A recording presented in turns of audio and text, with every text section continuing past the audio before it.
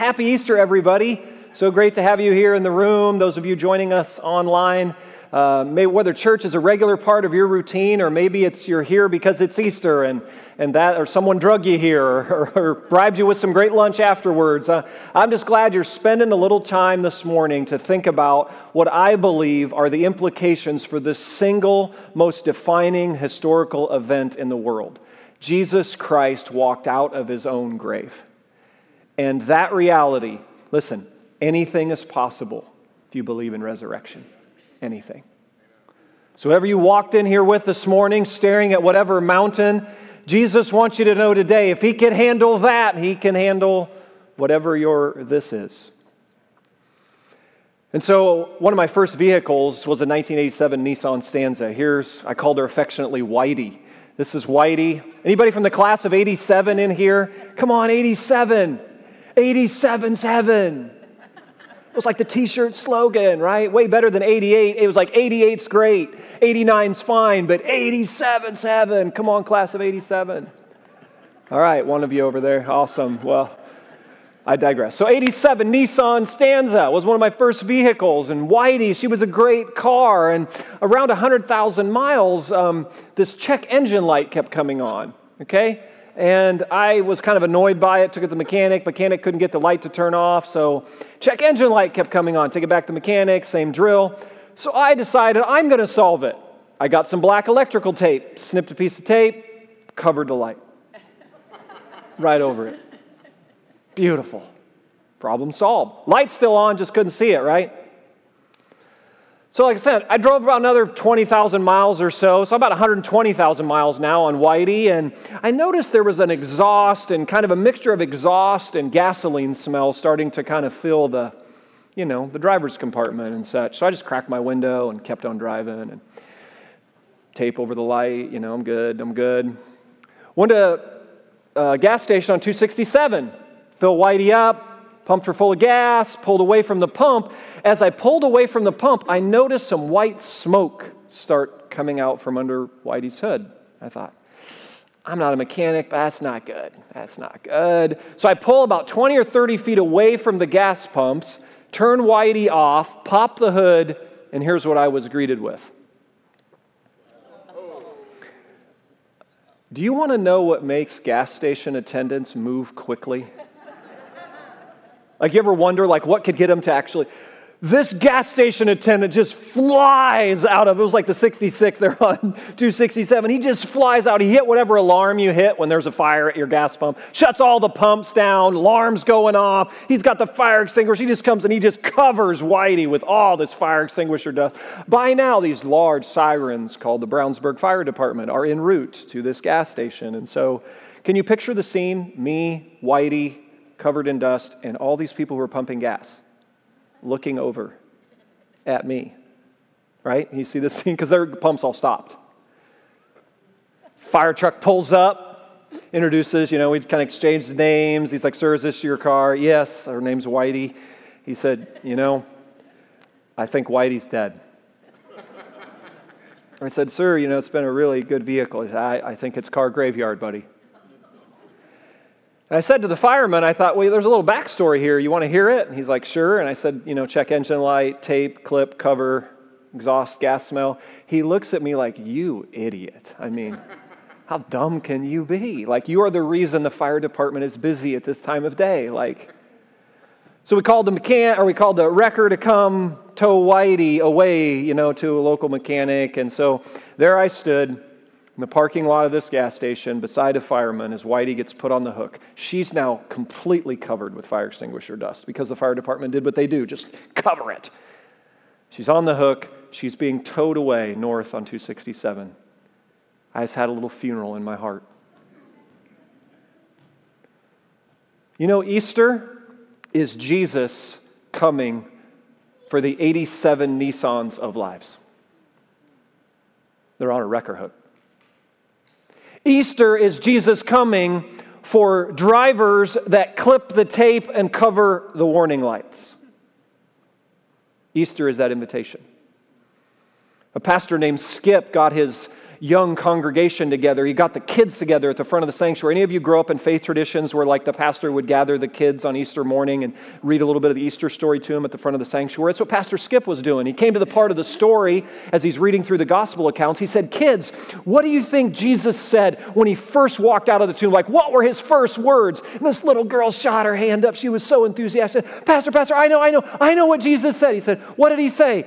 She said, ta-da! Church, today is Jesus' ta-da moment in history. And we're going to talk this morning about two key questions out of John 20.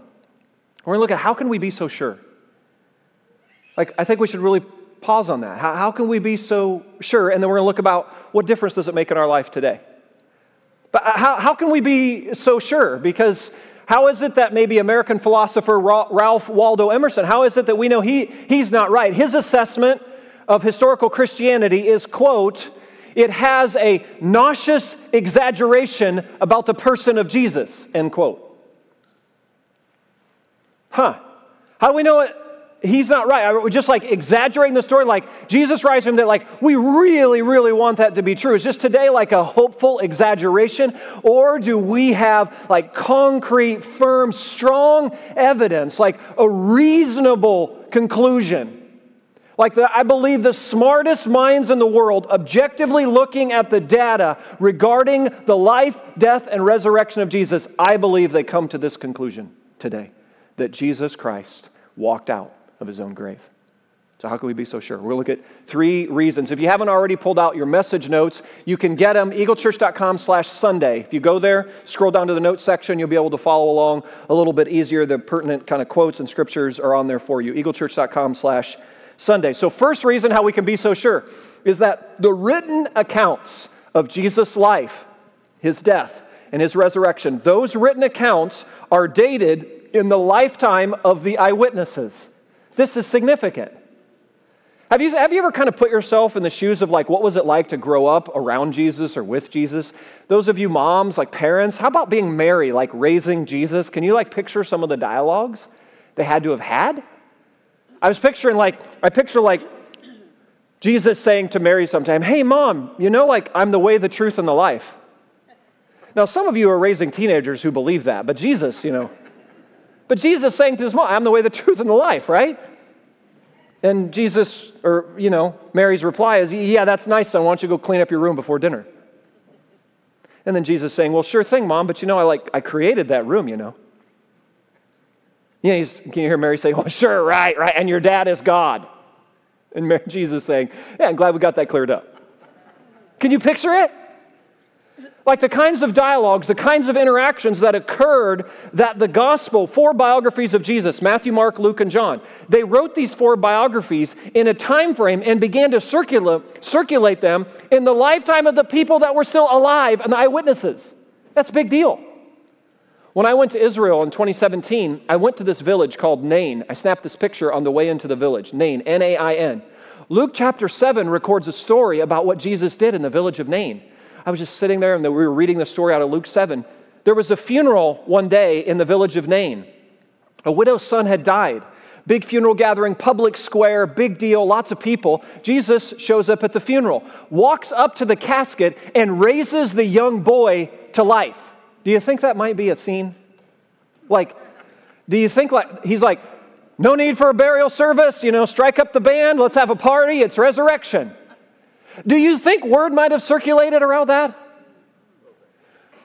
Luke wrote that account about what happened in the village of Nain. He wrote it 30 years after Jesus' death and resurrection. Just 30 years. What is it? Why is that so important? Well, when that letter began to be circulated, guess who's all still alive? All the people in the village of Nain. If that didn't happen, there's no way that story gets off the ground. Can you picture it? Somebody write it. It's one thing to write it 300-400 years later. Everybody's dead and gone from Nain. 30 years after it happened, the only reasonable conclusion to make is that this young widow's son in the middle of the public square of Nain in a funeral service came back to life because Jesus of Nazareth said, rise and live. And story after story, like they would have said, Luke, you're just disillusioned. You're mentally unstable. Your letter is a myth. Toss it aside. Unless it really happened. That's why in another gospel account, in Matthew's gospel, it says this in Matthew chapter 28. You know, when Jesus rose from the dead, it created a lot of problems for the authorities. Like the 2 guards that were at the tomb. It's a bad day. They just had one job. What was their job at the tomb? Keep the body in the tomb. Because they knew this. These wacko Christians are going to go ballistic if the body's missing. Like their idea is shut down the Jesus movement by keeping that body in the tomb. Which, by the way, parenthesis, could silence us today, right? Just find the body. Do you think there's been a little momentum? You think there's been a little interest over 2,000 plus years? Just find the body, find the remain. In parentheses. But so they bought off the guards. The guards go to their supervisors and go, hey, we got a problem, boss. It was the elders and chief priests. They're like, we got a problem. Like, Jesus, he's not there. What do you mean he's not there? It was a sealed tomb. You don't just walk out of the tomb like, boss, he's not there. So they put their heads together. What are we going to say? They pay the guards off to start circulating a story that the disciples came and stole the body. That's the story, okay? Matthew, this is Matthew 28, writing a biography about Jesus. Here's what he says, verse 15 of Matthew 28. So the soldiers took the money and did as they were instructed. And this story has been widely circulated among the Jews to this what? Very day. Church, do you see that? To this very day, like the people who are alive at that point, who were around, they're receiving Matthew's account. If that didn't, there's no way it gets off the ground. It gets off the ground because it's true. That's what I would argue.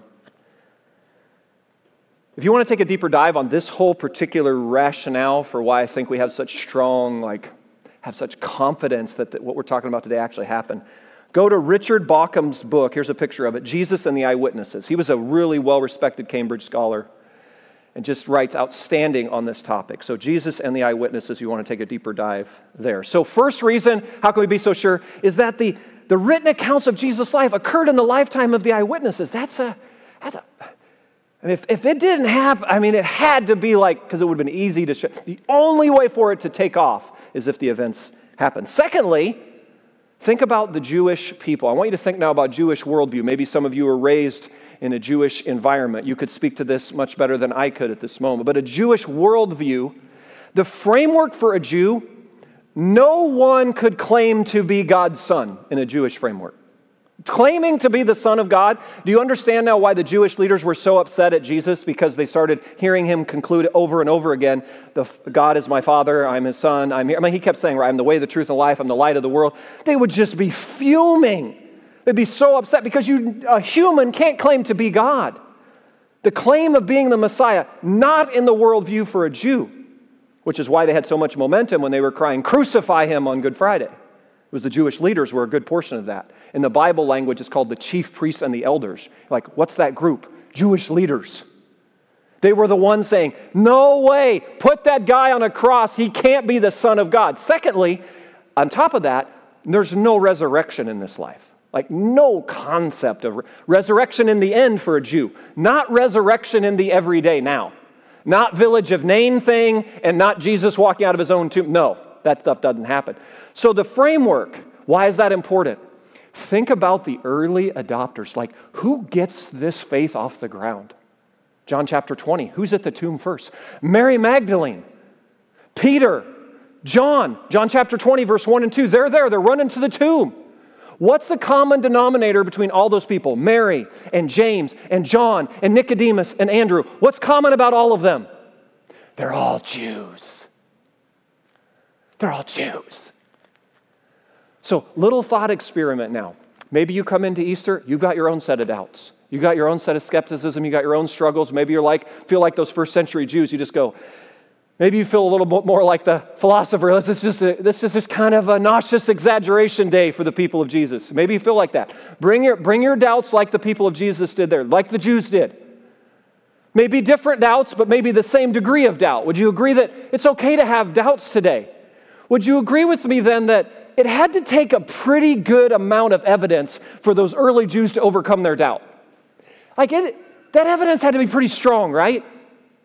So you've got your doubts, they had their doubts. But guess what? Their doubts were blown away and removed. How? What explains this? How do you go from no framework for Messiah, Son of God, no framework for resurrection, and they become the launching pad for the resurrected Christ, the movement of Jesus? What explains that? They met Jesus who had risen from the dead. That's what explains it. Ta-da! That explains it.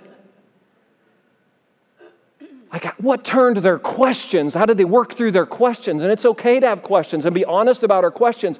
What helped them overcome their questions and place their faith in Christ? They met the resurrected Christ and their lives are forever changed. I think that's pretty convincing stuff. So when you put the eyewitness accounts with the Jewish early adopters, the people who were waving the Jesus flag were Jews. Do you see how the Jewish leadership, the leadership of the first century Judaism culture, they were completely becoming unraveled. How? Because their own people were jumping on the Jesus train. They were trying to yank them off the train and they just kept jumping back on. Well, how do you explain it? I think resurrection. Thirdly, and lastly, I think we can point to the life change. What explains the degree of change in these early disciples? If you read about the life of a man named Peter, who was just a fisherman, Peter, who was a denier, he denies Jesus. He's a fisherman. He quits. He's done. He's given up. He says, I don't even know the man. Peter goes from, I don't know the man, Jesus, to history records Peter saying, I give my life for this man. Crucify me upside down. I can't die in the same way he died. What explains that? Or you take someone like Saul of Tarsus. Do you know the story of Saul of Tarsus, who becomes Paul the Apostle? Saul of Tarsus was arresting Christians, throwing them in jail, shut the church down, shut this Jesus train down, quiet this movement. Saul was using all his power and all his intellect and all his influence to stop the Christian faith. Until what? Acts chapter 9. Road to Damascus. He meets the resurrected Christ.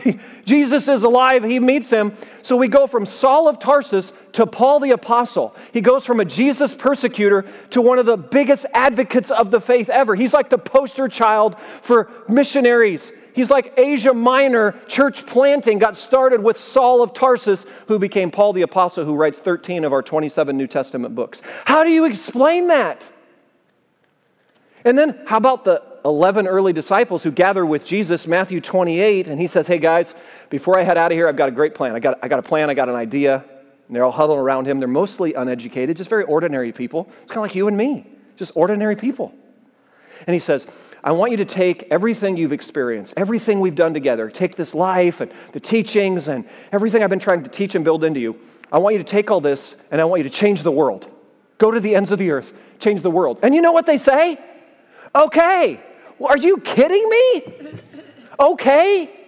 When the last people who are doing that, they executed him. Certainly, which by the way, history records most of the early followers gave their lives. They're the martyrs. You're most likely not going to lay down your life for a nauseous exaggeration.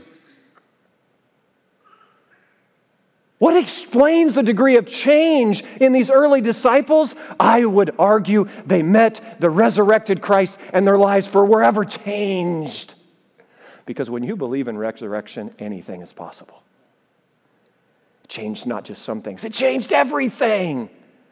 This ta-da! And that. So when you look at the witness accounts and the time frame in which they're recorded and circulated, you go, well, how do you explain that? These four biographies, the only way they get off the ground, we hold them 2,000 years later. The most credible piece of historical literature on the planet is what we hold in our hands. You go, okay, you give us that. Well, when you read them, what did they say? Jesus Christ rose from the dead. And then the Jews, they carry the message. They're the ones launching it off. Jews who didn't believe in all that stuff. Yeah, because they were confronted with some pretty strong evidence and their lives were forever changed. So I want to encourage us today to think, how can we be so sure? I think we can have a confident assurance that what we're talking about today is not a nauseous exaggeration about what we hope for, but a confident assurance about what has actually occurred. That's why Jesus people today gather 190 nations, 2 billion plus today. And they're gathering in the name that is above every name. Right? And the King above all kings. They're not lighting candles and gathering, and they're not having worship services in the name of Caesar or Herod today, or any of these great empires and leaders today. Rome has come and gone. Caesar has come and gone. Herod has come and gone. What stands secure? Jesus Christ, his kingdom will reign forever and ever. That's today. If you believe that, anything's possible. So, well, what difference? So that's nice, Eric. Thank you for the history lesson. Appreciate that. Well, what difference does it make today? What difference does it make today? Think about this for these early followers even. What difference does it make, or perhaps in your own life? In John chapter 20, when Mary's there at the tomb, she's confused. You know, it's another great picture. Like, they're confused, they're skeptical, and they're doubting, like the early disciples. The scripture records that they actually doubted. I mean, why would you record that? Unless what? It actually happened. Unless they're actually doubting, because that's what reasonable people would do, right? Mary's there. She's confused. She's skeptical. She's like, she can't figure out where the body's gone. Like, and Jesus shows up. Now, she thinks he's the gardener. That's a whole other sermon for another day. I think about all the times in my life when I miss Jesus. Like, he's in the garden of my life. I think he's the gardener. You know, I'm just so caught up in my own whatever, issues, pain, struggles. But Mary, she's teared, she's confused, she's got her own doubts and struggles. And Jesus just says one word. What does he say? Mary. Calls her by name. You know, he could do that today for you. Maybe someone listening online, call you by name. That change everything. Mary. And of course, then she recognizes, turns, falls at his feet. So what difference does it make today? There's this. If Jesus is alive, point one, then he is with us in our present reality right now. This is what he says in Matthew 28. Surely I'll be with you always, he says to those early disciples. Which, by the way, that's the only explanation by why they'd say, okay. They'd be like, we ain't going unless you're with us. Now, they probably thought he was going to stay in like his physical resurrected body state, and they probably thought, yeah, we're go time now. And then he ascends, 40, 50 days later, and they're like, that had to be a tough day. You feel pretty good if you had the resurrected Christ, right? Heading into the next village, that feel pretty good. He says, surely I'll be with you always. I don't know what your vision or view of Christianity is. I don't know what you grew up having a picture of, what this with Jesus life could be. But I want to paint a picture for you today that because Jesus is alive, you can have a relationship with him that is just as real and just as personal as any other person in your life. Do you believe that? That's what Jesus rising from the dead means. That he's alive today. You can know him. You can listen to him. You can love him. You can walk with him. He can be present with you in your current reality. That we don't just get together and sing songs and read stories about some great historical figure. We don't just have memorial services about a great world leader. It's deeper than that. It's deeper. It goes to relationship. It's not a memorial to a person that has been. It's a relationship to a person that is today alive. After the first service, I was sharing on this point, and many of you have been praying for Stephanie Ashriff's family, and with their permission, I share a little bit about this. Stephanie walked her father, Tom, up. Tom's been on our prayer list for many months now. In September, he was diagnosed with brain cancer. And he was here in our 9 o'clock service, and Stephanie and her mom and Tom walked up, and with tears streaming down his face, he just said, Eric, I just want the church to know that Jesus has been with me. It's been hard.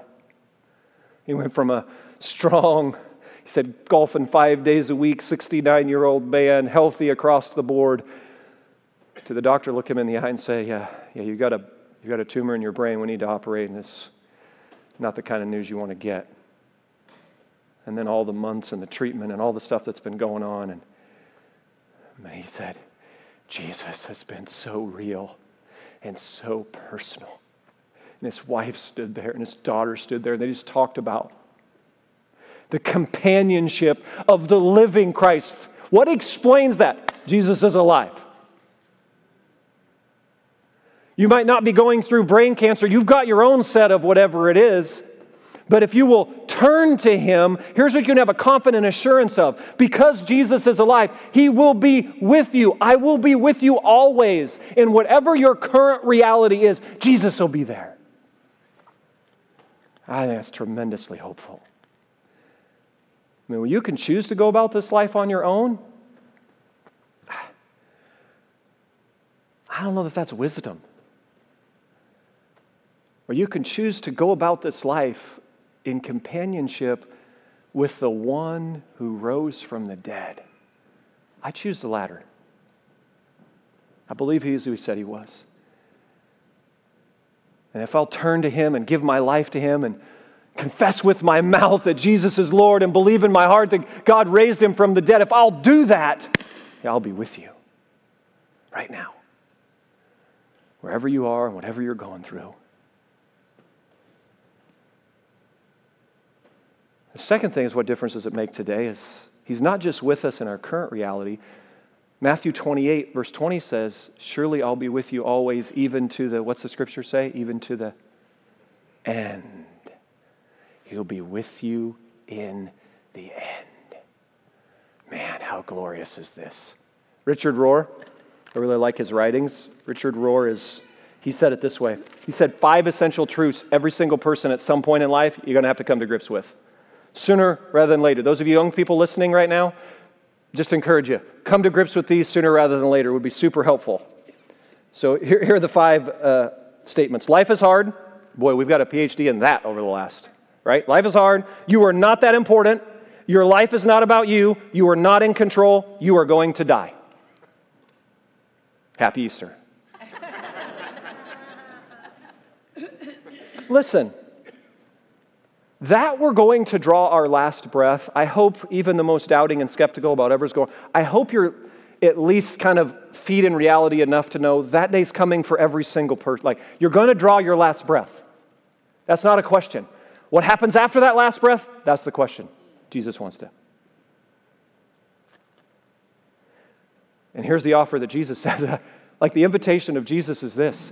If you will believe me, if you will come follow me, if you'll believe who I said I was, that I did what I said I'd do, if you'll confess with your mouth that I'm Lord, you'll confess your sin, believe he died on a cross, rose from the dead, if you believe that, if you put your whole heart into that, if you'll walk and follow him in that, here's the invitation of Jesus. When you come to draw your last breath, he will be there. He will be there. And today, we say, what's he going to say on that last day? When you draw that last breath, he's going to say, rise and live. Because those who die in Jesus, rise in Jesus. Ta-da!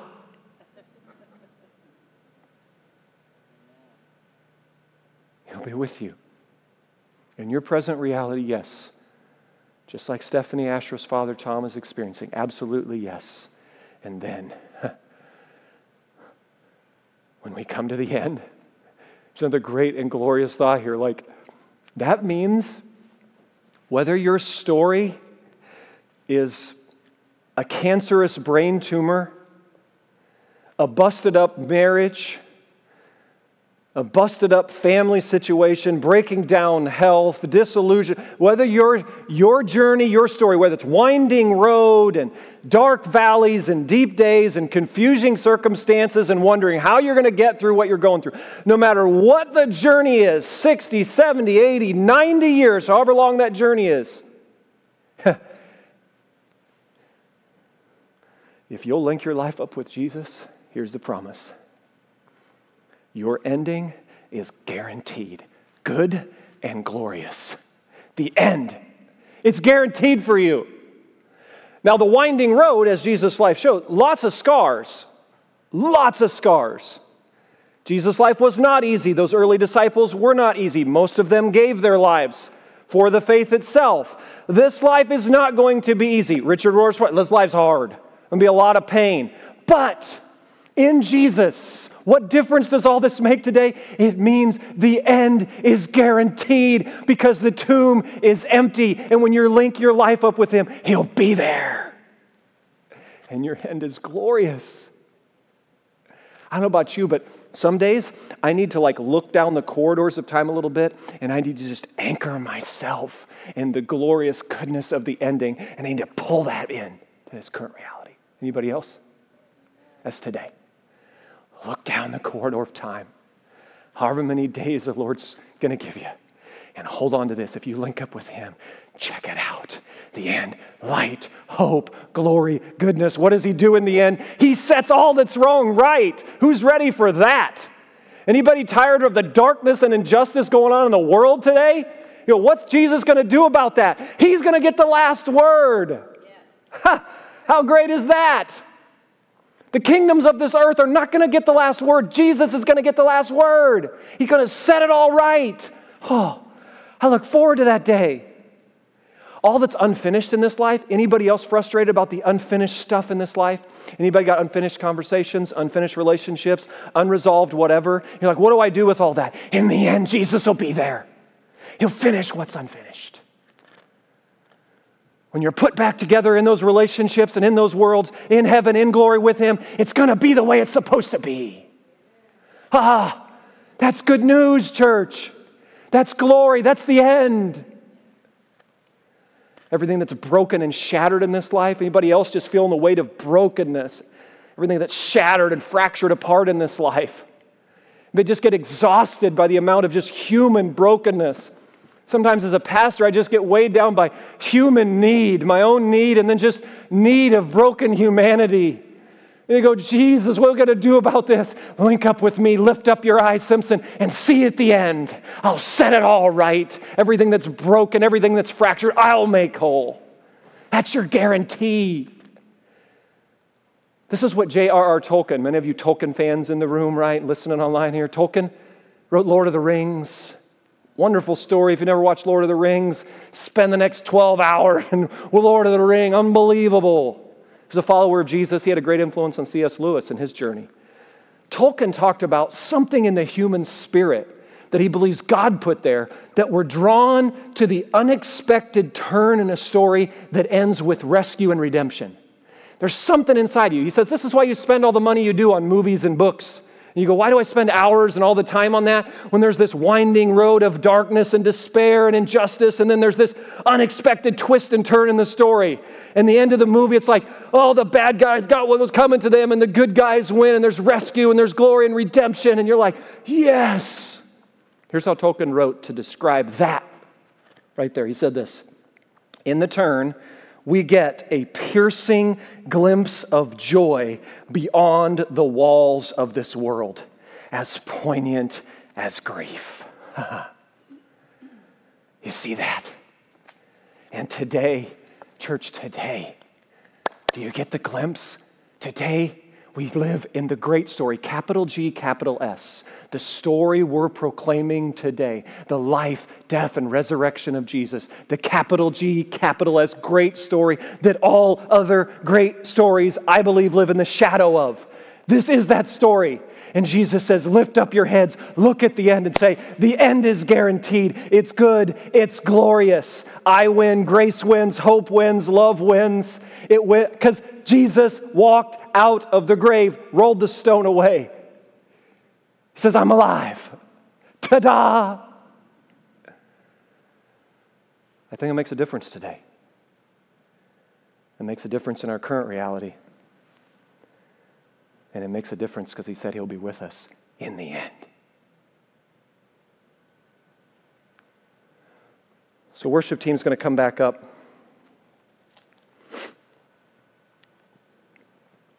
My phone rang about 3 or 4 days after the little car funeral I had on 267 with Whitey.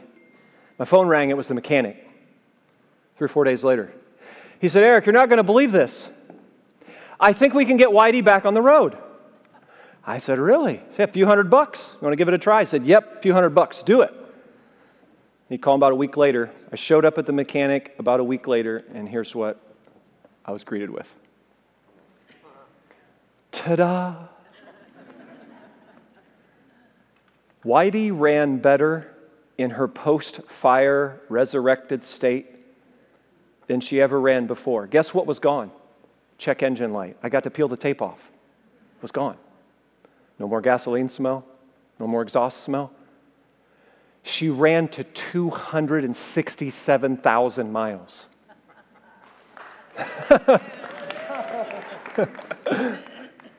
I kept a little altar of remembrance on the dashboard. It was a little pile of fire extinguisher dust. Serious. I kept it up by the windshield. It just reminded me. Anything's possible when you believe in resurrection. I took her to a Tom Wood to trade her in, 267. I said, hey, take the plates off of here. We're going to get a newer car here. And the guy running the dealership, he's like, yeah, we're not putting anything on that car. It's going to the high mileage auction today. It's off the lot.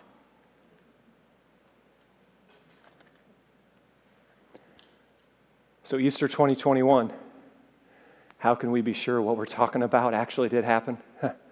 I think we can have some confident assurance, church. Jesus Christ walked out of the grave. What difference does that make? He'll be with you. His promise is, no matter how deep the valley, no matter how dark the day, no matter what the current looks like, I'll be with you. Because I'm alive. It's a real relationship with a real person who can call out to you by name, Mary.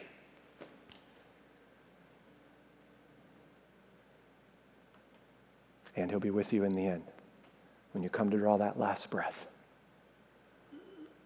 The promise of the ending is good and it's glorious because he says, rise and live, and those who die in Jesus, rise in Jesus. That matters today.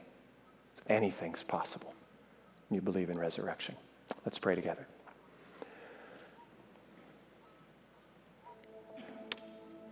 Just want to give you a moment here as we wrap up. Maybe you sense the Lord calling out to you by name today. Maybe you strolled into Easter service or watching online somewhere. And this resurrected Christ is stirring something in your heart. Maybe you sense him calling out to you. And all you need to do is say, Lord Jesus, save me. The quietness of your own heart, you put your own words to it. Jesus, save me. I believe you died on a cross. I believe you rose from the dead. Save me, forgive me, lead me, fill me with your Spirit. I give my life to you. That's all you need to say. Here I am, Jesus, take me. Lead my life.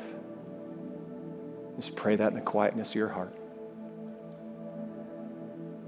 And there may be some who are remembering a time when you used to walk a lot more closely with Jesus. You remember what it was like to just kind of live in that daily companionship, but for whatever reason, you just drifted a long ways from that. And here's the muscles you can work today if that's you. Just come back. Just come back. Don't spend one more minute. Don't spend one more day. Just come back. Just turn. And just say, Jesus, I want to come back. I rededicate myself to you, recommit myself to you. I just want to come back. And if you turn your face towards him, you'll see his face has always been turned towards you in love. Always. Just turn and come back. Say, I'm coming home. And then for others, Lord, we just join these early disciples, maybe through our own doubts and our own skepticism, our own confusion. We join them at the empty tomb today. And we, like Mary, we just bow in humble adoration. King of kings and Lord of lords. Thank you that you would endure what you endured on Friday to purchase what you purchased on Sunday. That we can have life in you today. We love you, we worship you, we trust you, our resurrected Christ. In Jesus' name, amen.